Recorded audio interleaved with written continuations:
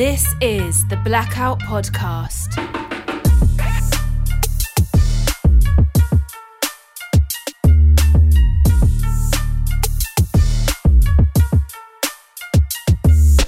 Hello and welcome to the Blackout Podcast, where I get to talk to amazing people that do amazing things. And today I have, which name do we use? Do we use Andrew, Dryden, Mortimer? Do we use Dryden, Mortimer?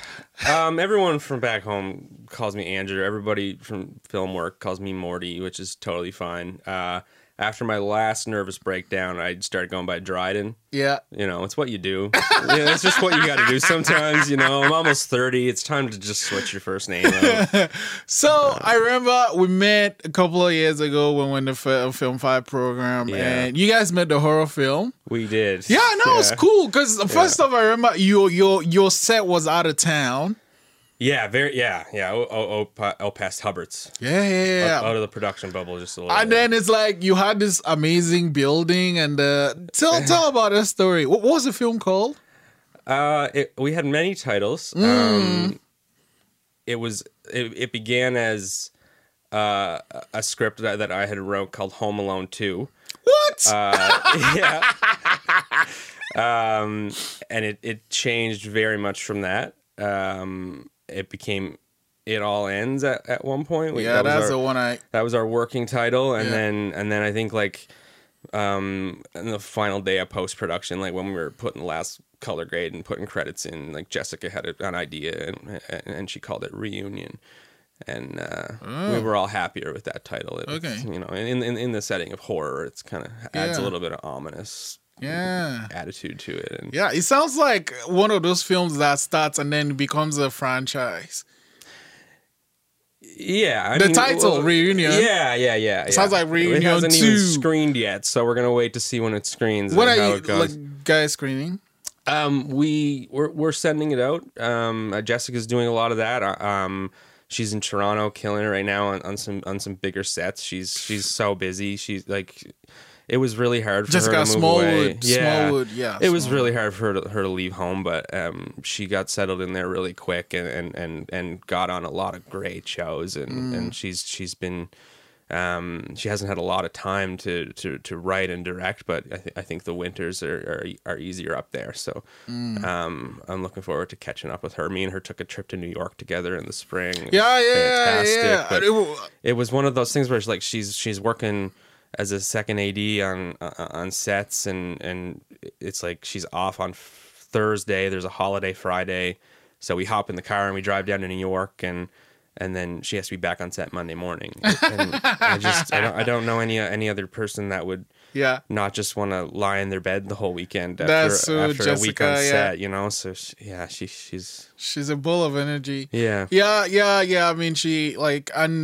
I mean, one thing I like about her is when she knows exactly what she wants with her films. And that's something I struggle with sometimes. Yeah. Because I'm like, but I'm working on it, I'm like, nope, this is how that film will go. And this is... Because, when you have that conviction, it comes through in what your film comes out as. Yeah. And even if you don't always know, being that decisive person and making those quick in the moment things and delaying that, projecting that information with confidence, and people will think you know what you want, even when sometimes it's like, maybe we're going to change this in post, maybe we're going to reshoot this, but you know, and that in order for the set to move quick, you need a director like that. Oh, for sure, you can't waste all that time just twiddling around and you have to be prepared. Yeah, I agree. So let's rewind a bit. How did you get into film and writing and all these things you do now?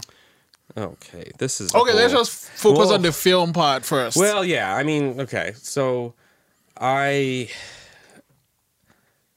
did artist management work from 2009 to 2014, and that's what I currently do now.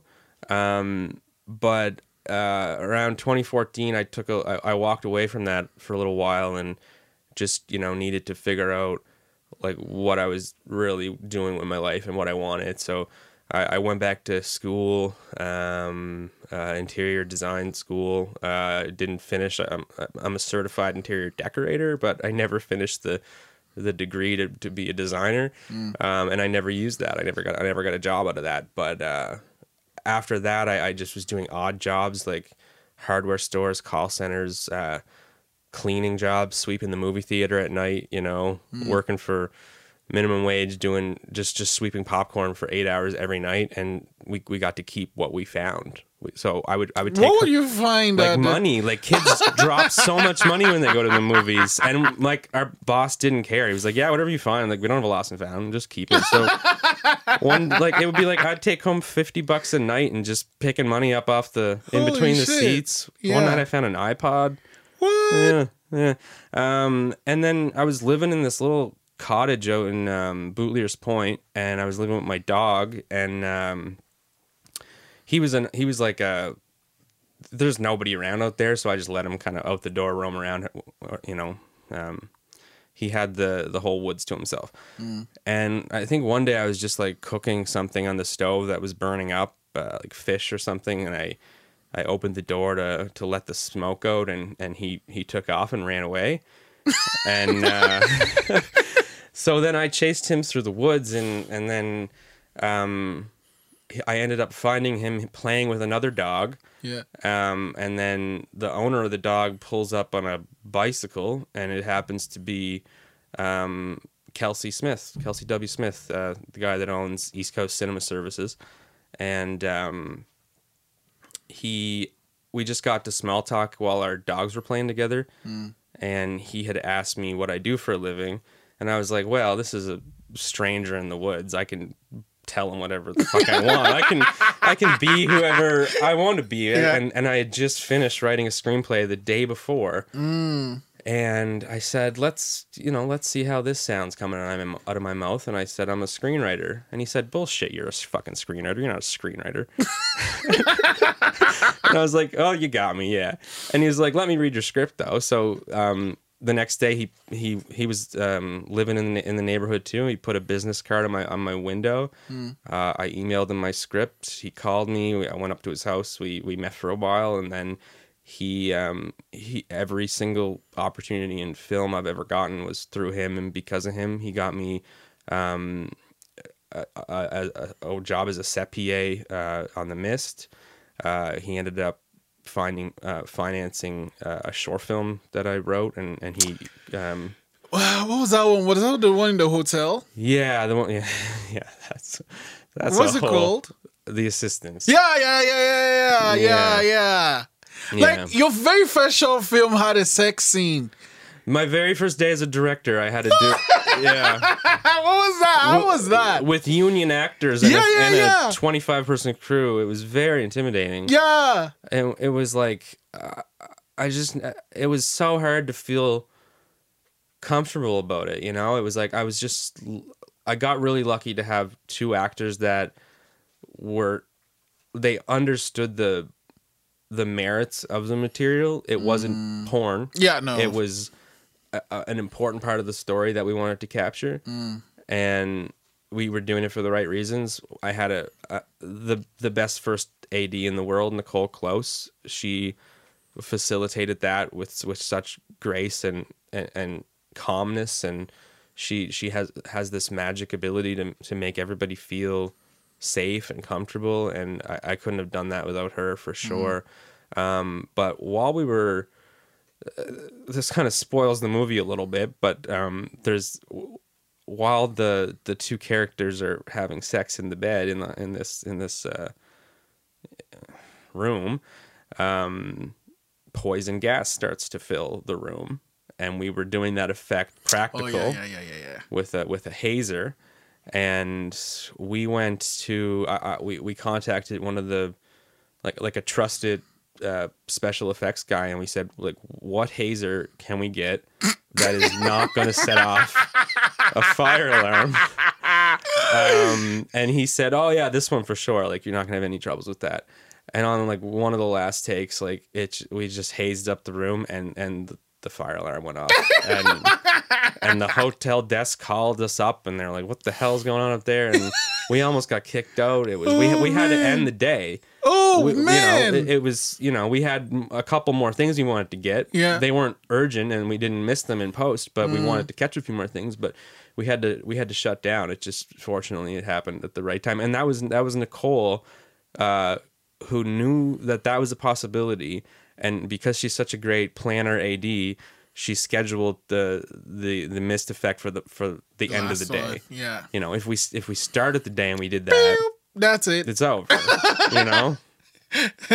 Anyway, I'm not welcome back at that hotel. I had to do an insurance claim. We did $1,500 in property damage, and that's Holy like, smokes. That's not something to joke about. There's like,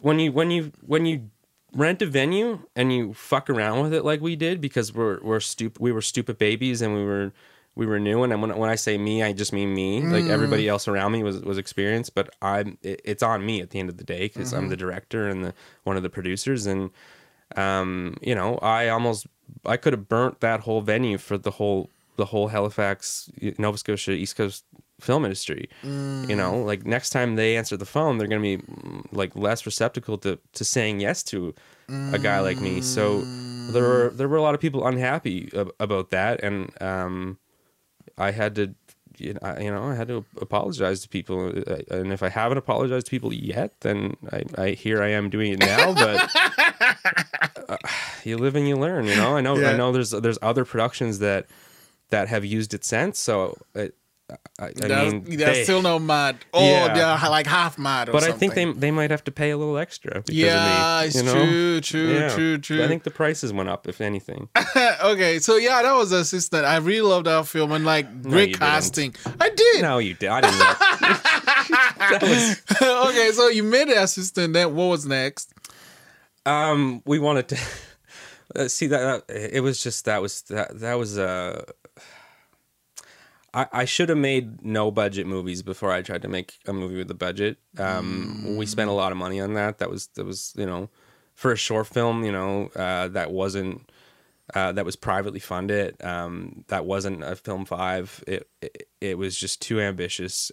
It was a great learning experience, and I'm happy with where I am today. So I can't say that I regret it or would do it differently, because it created the life I had today. But after that, I said, okay, what can I do for $500? So I did a few $500 short films. And then I realized I don't want to be a director. I think that there are so many other people in the community that are the skills it takes to be a good director just don't come naturally for me.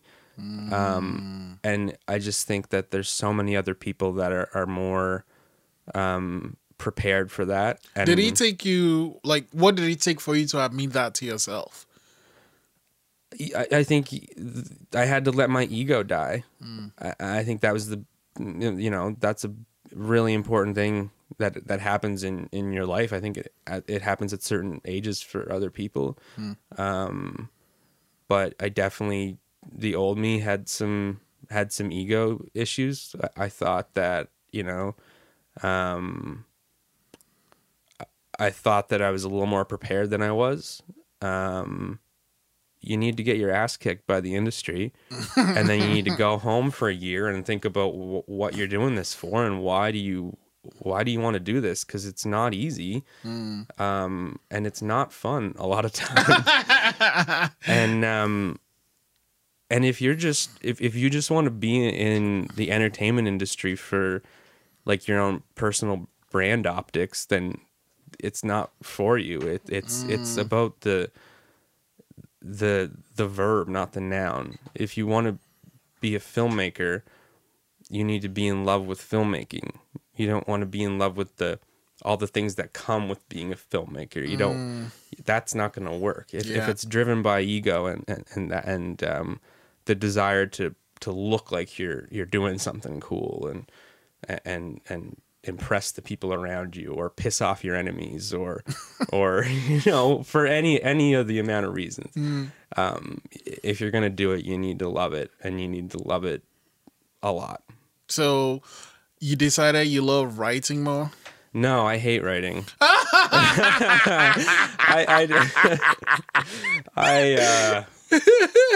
Yeah. No, I'm somehow able to throw together a script that is readable to the point where people want to give me grants and stuff, but or help me get these things off the ground. But I find it very, very hard to go through the, especially like going through the National Screen Institute program. Yeah. Just like seeing how like the mystery's broken. It's just the other side of the wall is the grass is not greener over there. It's not what you think it is. Yeah. It's not fun. It's mentally, physically, emotionally draining. The constant revisions when you have when you have other people involved and you're the writer and you have to totally detach your emotion from the project and give up creative control to all these people around you whose values and goals don't align with yours. It's hard because the emotional parts of you and all that stuff those are the things about you that make you a good writer, and then you have to figure out how to put that away and become a business oriented writer, and it's really hard to find that balance. But I mean, you found a way to do it because so you mentioned NSI, the National Screen Institute. You got into the Features First program, with the script Undertow, with Garrett. Yes, yeah. Oh my God, Garrett is he is a blessing. Like, oh my God, like I'm so did you guys thankful. When I was AFCOOP. To expand on that, it was because I was like self-financing a short film in the same cycle as the Film Fives. AFCOOP was like, well, like just come to some of these classes anyway. Like they just like invited me. Yeah. So I would sit in on a few of the Film 5 classes, so they didn't want me to get my shit pushed in when I had to go and do it alone. And one day they brought in actors for us to like practice directing, and the two actors that they brought in happened to be like two of my most beloved like allies right now. It's like Nicole Steves and Garrett Pond, and I got to direct them in a short scene from my film, and we had already cast the female character. So I didn't need Nicole. I feel bad because I was just like so enthusiastic about Garrett, and then I was like, "Oh, Nicole, you're amazing too, but we already cast this part." But she didn't want to be in my movie anyway. She didn't want to be in that. But we went on to do some other cool projects together, and I love her so much, and I love the movies that she makes with Struan. And but Garrett, I wanted to cast Garrett in this movie, and he said no over and over and over again. And it was because he was transitioning from actor to producer, and all for the better. Like he's killing it with what he's doing. He's doing a fantastic job. And then I was like, well, he's our guy. Who the hell else are we gonna find? And then we found this fantastic dude named Brad Bailey, and he came in and he made it look like the role was written for him, and he really pulled it off and saved us there, because we were stuck. We didn't know if we even had an actor. We thought we were gonna have to fly someone in from Toronto or something. So AFCOOP, I'd be a fucking homeless person without AFCOOP. I just need to say that. Like, I know that I don't show up to the meetings all the time because I live far away, but AFCOOP is the most magical place on earth. Like that place can really it sounds so unrealistic and scary when you're sitting at home and you say that I want to make films. And then you spend a few weeks visiting AvCoop, and then it just sounds a little more possible each time, and then they give you the tools to do it. And I don't know what we did to deserve that place. Like, they don't owe us anything. Like, they're just doing it out of the kindness of their heart. And yeah, I agree. Yeah. And then, so Garrett wasn't on that film. I wanted to produce, but then how did NSI happen?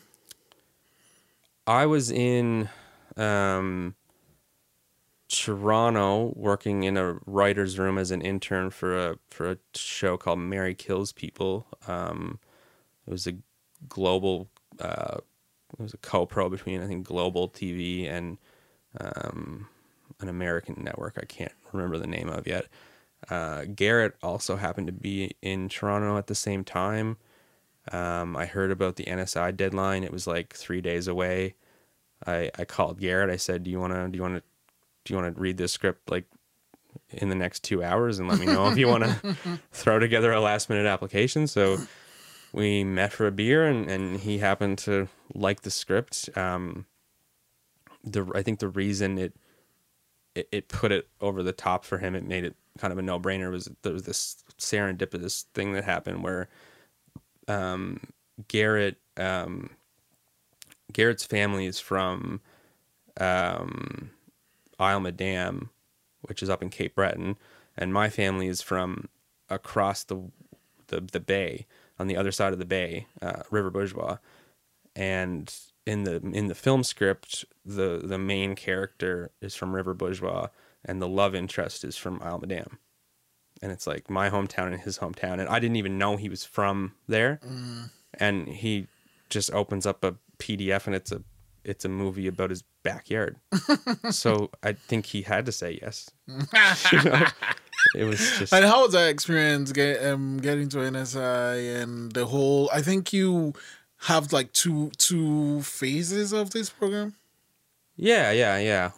We the first phase is just a short list where there's, you know, they ask for more supporting documents and they do interviews with you, and then I went through phase one of their television program with another script called Space and Tide that I wrote with a wonderful woman named Sherry Gates McCabe, who I met in a background holding room on The Mist, and Andre Pettigrew was my producer for that, and we got close. We didn't make the final cut for that one. So then when I tried it again for the features, then Garrett and I broke through and ended up, I think we got I went to Toronto like 6 times last year, and just had a full arc relationship with the city, and I don't want to go back. Why? It's just, I just learned that it's not for me. I'm a country person. I'm from... But they have country up there too, right? I think. No, yeah, I mean, no. They have parks. They have an aquarium. It was an out of the, I really just, it was culture shock. Like I've never been in a city like that. That was prior to my trip to New York. But before Toronto, the biggest city I would have been in was Havana, and that's a totally different culture. And Toronto is a nice place to spend a weekend, but oh my God, no, if I had to live there full time, I must have died and gone to hell, because I just can't imagine. I like to live in the woods. I like to just step outside and not hear car horns and be able to kind of do whatever you want. So after on that, and then you did marry. How was that writer's room experience with? Terrifying. Fucking terrifying. Why? Because I'm a fraud. I'm not trained to do this shit. Nobody ever taught me. I don't know how to do this shit. I'm like just an outlaw on the run. I don't have any education. I'm dangerously undereducated. I dropped out of business school when I was 20, and I have a interior decorating certificate. And I'm entering this room where it's like some of the most brilliant writers in Canada, and they're just like, I don't know how to talk to them sometimes. Like, I did my best, but like, you know, even in between, like the moments when we're not actively trying to break a story moment, like they're talking about TV shows that they like, and they just have such a, like, they've just totally internalized the zeitgeist somehow. They know every show. If they haven't seen the show, they've at least seen parts of the show. They know how to have a conversation about the show. And I just watch reruns of The Office and South Park and CNN all day. Like, I don't have time for. What did he have to do in the room though? So I thought that it might be like a notes taker, like, you know, like script coordinator type thing, maybe doing coffee runs and stuff, but they didn't. That wasn't the intention of the program. The Screen Nova Scotia, I have to, like, they did that. That was a life-changing, like, as much as like there was pros and cons of it all. Like, I'm so thankful for Screen Nova Scotia for letting me try it. You know, I had to go and really try it, and then have the realization that this might not be the life I want. Yeah, so they just welcomed me into the room, and they just let me kind of sit there and take it all in and join the conversation, and they let me, you know, pitch ideas and pitch dialogue and talk about characters with them and stuff, and they did a really Tassie Cameron and Marsha Green, like, they just did a really good job of making me feel welcome, even though I really wasn't ready to be there. You know, you keep saying that you're not a writer and all that, but you keep writing stuff. Well, yeah, I mean, I wrote something the other day, but I don't know.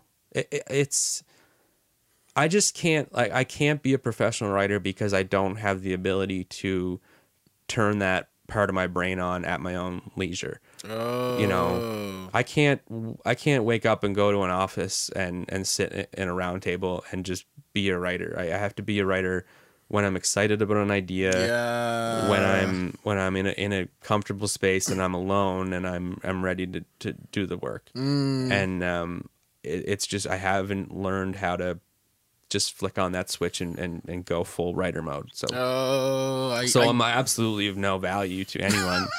There's no point in hiring me. I don't want any more writing grants. I don't want any more, like, I don't want to do it. Like, I'll come back with a script in a few years that I've taken my time with and love very much. But yeah, don't pay me to write anything. Unless you're Garrett, who's already paying me to write something, and I'll promise I'll finish it, but nobody else. So what are you currently working on then? Oh,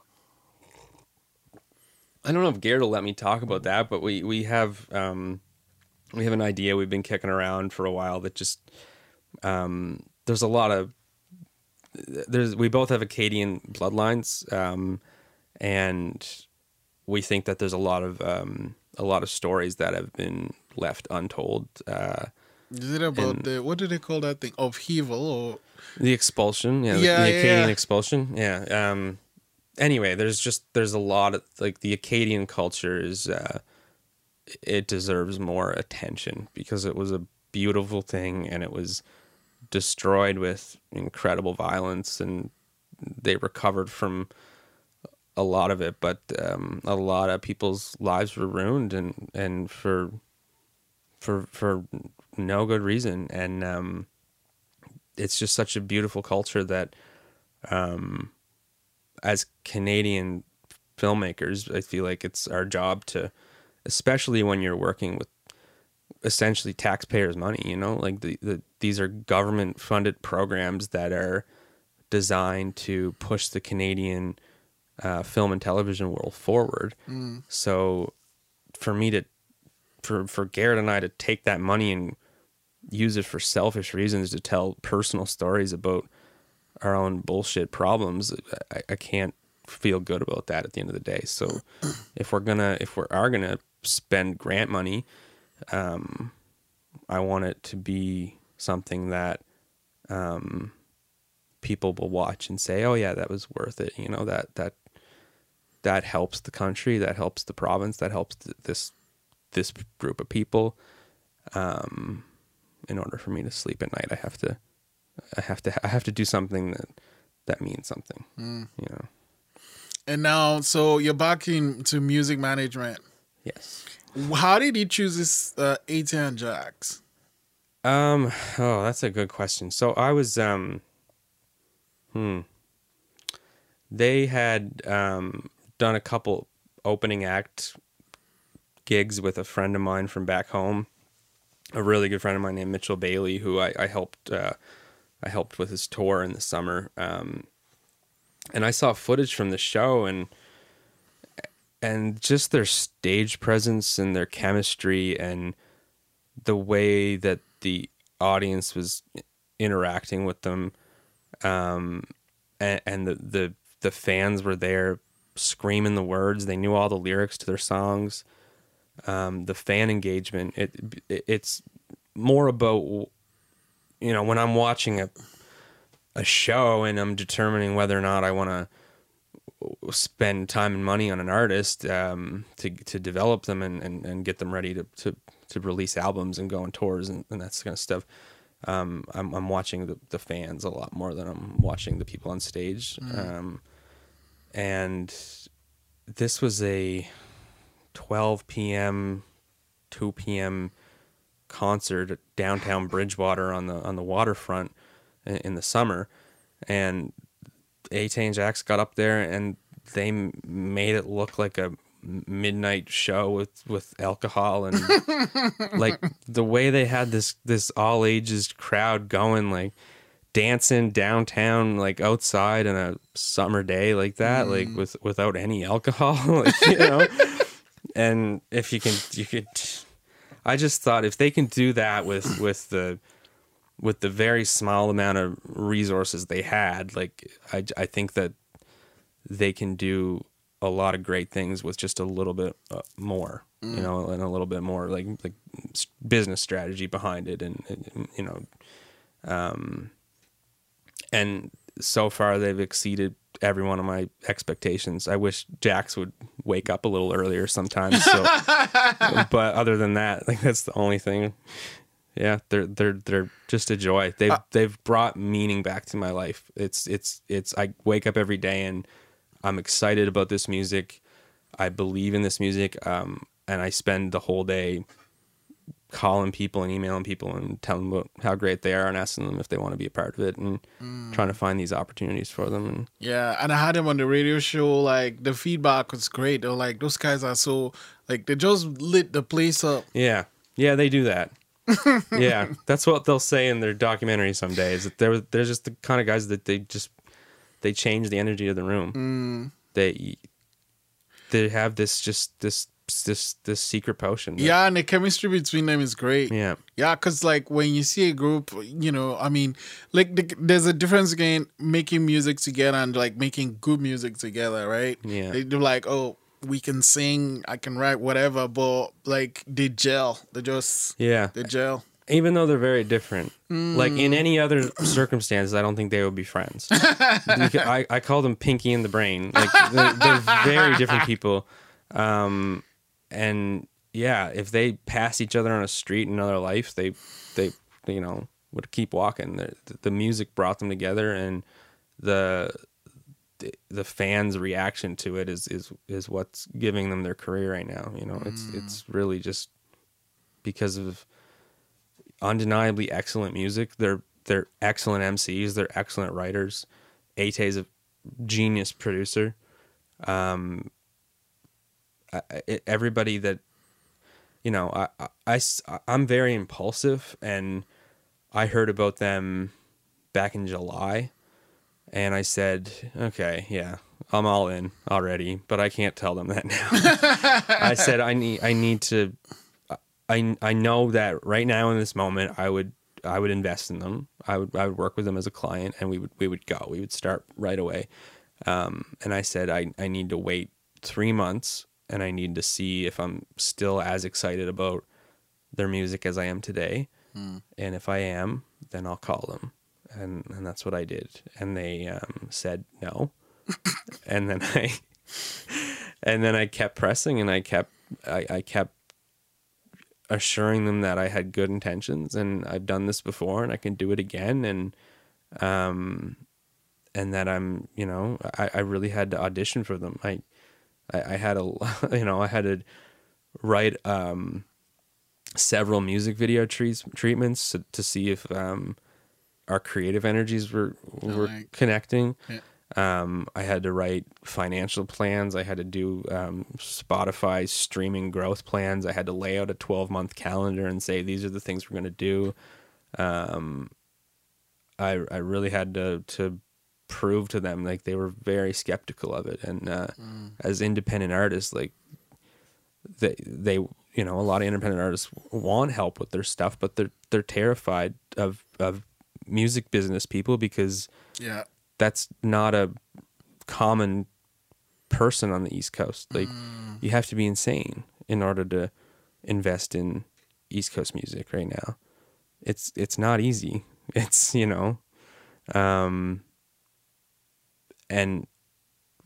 so they had to realize that I'm insane, but I'm insane for the right reasons, and I have good intentions, and I want to help them. And if I get rich off it, that means they've already been rich for a year. Yeah. True. So it worked out. I'm glad that this album is one of the best hip hop albums I've heard in a long time. The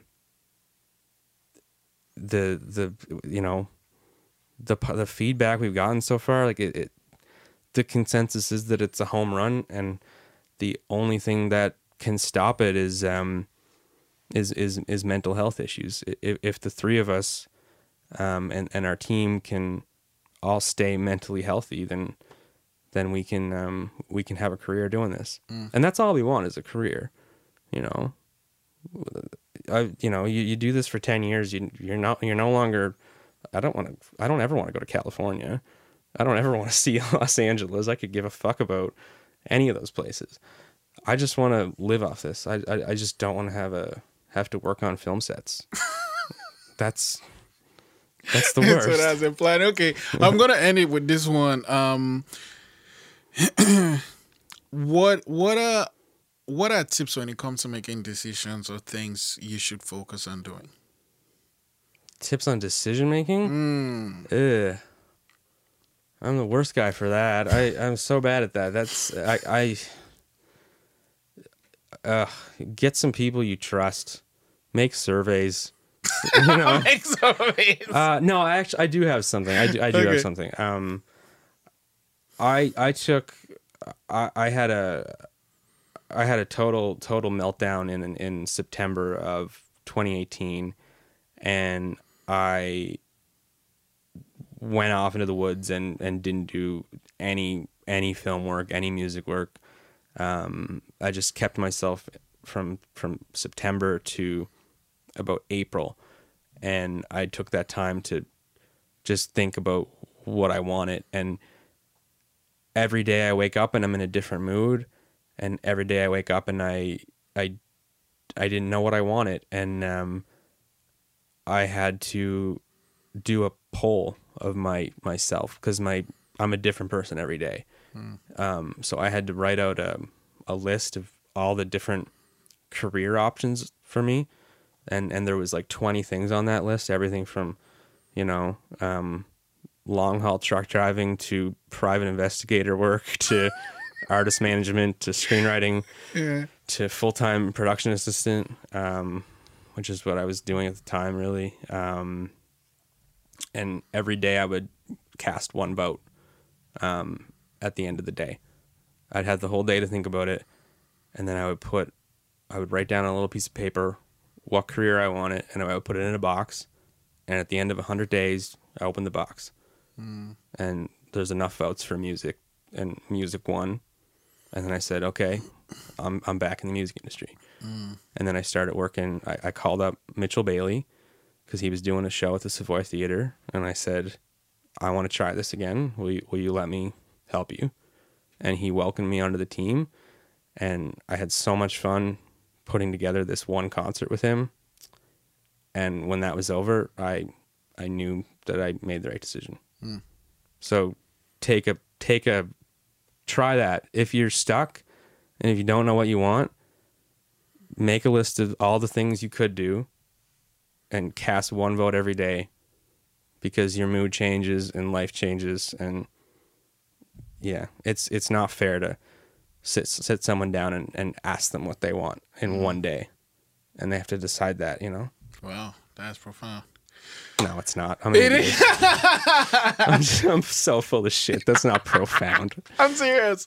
Thank you so much for coming on the podcast, buddy. Man. Yes, thanks for not kicking me out already.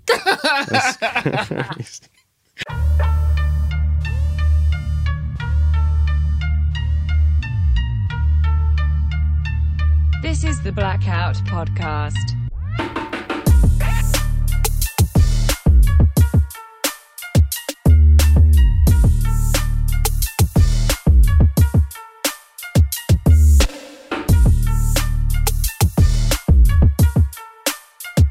Thanks for listening.